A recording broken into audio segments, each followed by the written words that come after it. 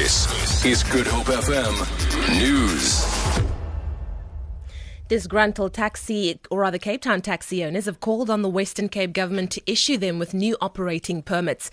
They marched on the provincial legislature earlier today to complain about certain conditions of the My City bus service. A memorandum of grievances was handed over to provincial transport officials. Taxi owner Siyanda Janchi. The main problem is the permits, because we are the people that were renting the permits, and then those people, they have sold their permits to My City, of which it's their right, it's their decision. We don't have any rank that we can work except this one, because we grew up in this rank. Southern Cape Police have released the names of the 3 people who died when their vehicle fell off a cliff in Harold's Bay near George, plunging into the ocean. They are 21-year-old Manik Els, 21-year-old Luandro Jansen and 20-year-old Werner Vinger. Els and Jansen's body were retrieved from the scene on Monday. Police spokesperson Malcolm Poyer. Well, the search for the 20-year-old Werner Vinger is still continuing along the Harold's Bay coastline. Meantime, the other 2 deceased that had been retrieved from the wreckage had been identified by the next of kin. They are Manik Els, 20 years old, and Luandro Jansen, the 21-year-old.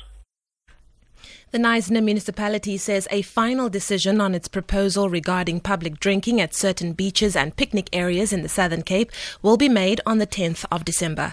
A public participation process is currently underway. The proposal by the council entails allowing public drinking all day between the 23rd of December and the 2nd of January.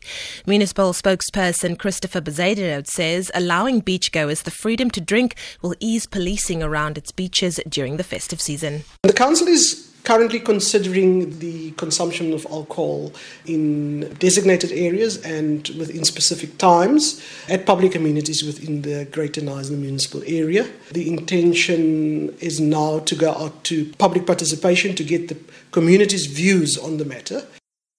Residents of the area have expressed mixed feelings about the proposal. For holidays, yes, that can happen as long as people behave themselves.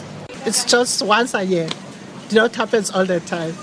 If they behave well and they socialise well, but at the same time, if you go to a picnic where somebody's drinking and other people are not, it can cause a problem. With the fighting that goes with it and children that drown, I don't think they should allow it. Anti-poaching efforts have been given a boost on the West Coast with the donation of a boat worth hundreds of thousands of rands to the local national park. The donation was made by a group of volunteer rangers. It coincides with the park's 30th birthday. Park manager Patricia Bopape says they will now be able to access areas that were previously out of reach in the Langebaan Lagoon.